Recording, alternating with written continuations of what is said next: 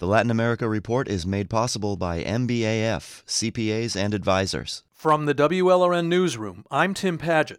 No country in Latin America and the Caribbean has been hit as hard by the new coronavirus as Ecuador. Brazil is a far larger country and does have more COVID-19 cases, but Ecuador's death toll is thought to be twice as high. And no place in Ecuador has suffered as terribly as the port city of Guayaquil. Este pueblo recibió una bomba como Hiroshima en el corazón. Last week, Guayaquil Mayor Cynthia Viteri told Ecuador TV the pandemic has hit her city like a Hiroshima bomb. She and her husband also tested positive. They've both recovered, but she says 8,000 people may have died from COVID-19 there so far. Ayúdenme, nosotros también estamos recaídos. Images of corpses on Guayaquil sidewalks have shocked the world. This woman was crying for help to bury her parents. Mis padres murieron ayer a las 10 de la mañana. Como yo tuve el COVID, entonces estoy Dr. Gregorio Ortiz feared he and his daughter Isabel might die too. Isabel is also a doctor. As the pandemic ravaged Guayaquil last month, she was infected while treating 20 coronavirus patients a day. Ortiz scrambled to treat her, then he got infected. So did some of his relatives. He says one of them almost died. Colegas médicos, muchos han fallecido, sí. En realidad, At the same time, I saw many of my colleagues did die of the virus, Ortiz told me. No one ever imagined we'd face an invisible monster like this. Ortiz and his family members are recovering. They're still in isolation. Ortiz says people are still getting infected in Guayaquil because too many are still out in the streets. Most can't afford to stay at home under quarantine orders and not go to work. And in Ecuador, they can't count on stimulus checks. prácticamente nos ha cambiado nuestra manera de vivir, nuestra manera de... We have to change people's attitudes about the pandemic restrictions, Ortiz said. If we don't, nothing else we do will make much difference. Here in South Florida, Ecuadorian expats are watching the tragedy anxiously. Sadness and frustration, impotency. I don't know how to describe the feeling. Dr. Ortiz's brother-in-law, Carlos Sabando, is also from Guayaquil and lives in Doral. He says a pandemic isn't like, say, the earthquake that hit Ecuador 4 years ago. So Ecuadorian expats here at first didn't know how to help. Then Sabando says they realized they'd be most useful flooding social media in Guayaquil with the message to stay at home and do social distancing. This is one doctor's advice sent to a WhatsApp group with hundreds of people.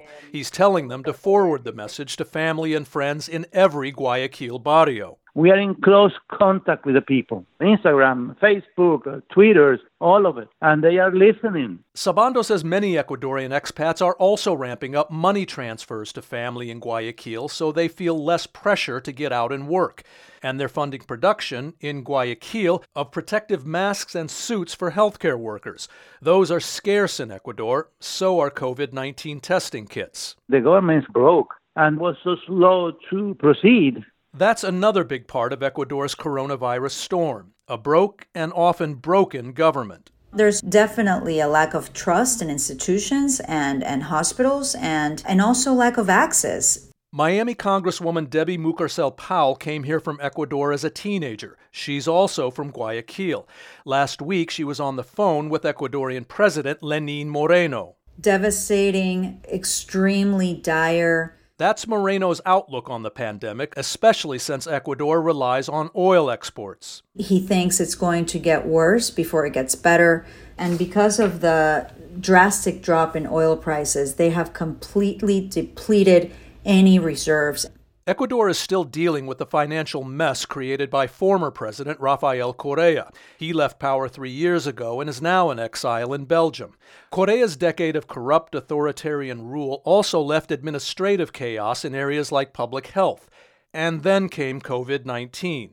The Minister of Health was not handling it adequately, and President Moreno has appointed somebody new to handle the Ministry of Health. But too late to handle a key cause of coronavirus transmission in Ecuador. They believe that the travel that came from Europe, specifically back to Guayaquil, was what led to the spread of the virus early on. Guayaquil follows the Southern Hemisphere seasons, so January, February, and March were summer vacation.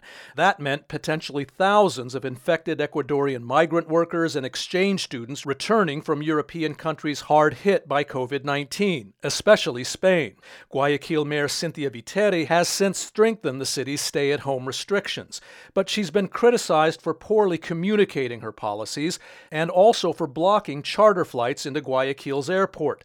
The flights were supposed to get foreigners out of Ecuador and Ecuadorians back into the country. Those flights have since resumed, but hundreds of Ecuadorians are still stuck in Florida. People want to just return home, back to their families. Christian Carbajal is an Ecuadorian who lives in Iraq. He was on his way to visit family in Ecuador last month, but he got stranded in Orlando when Ecuador barred international commercial flights.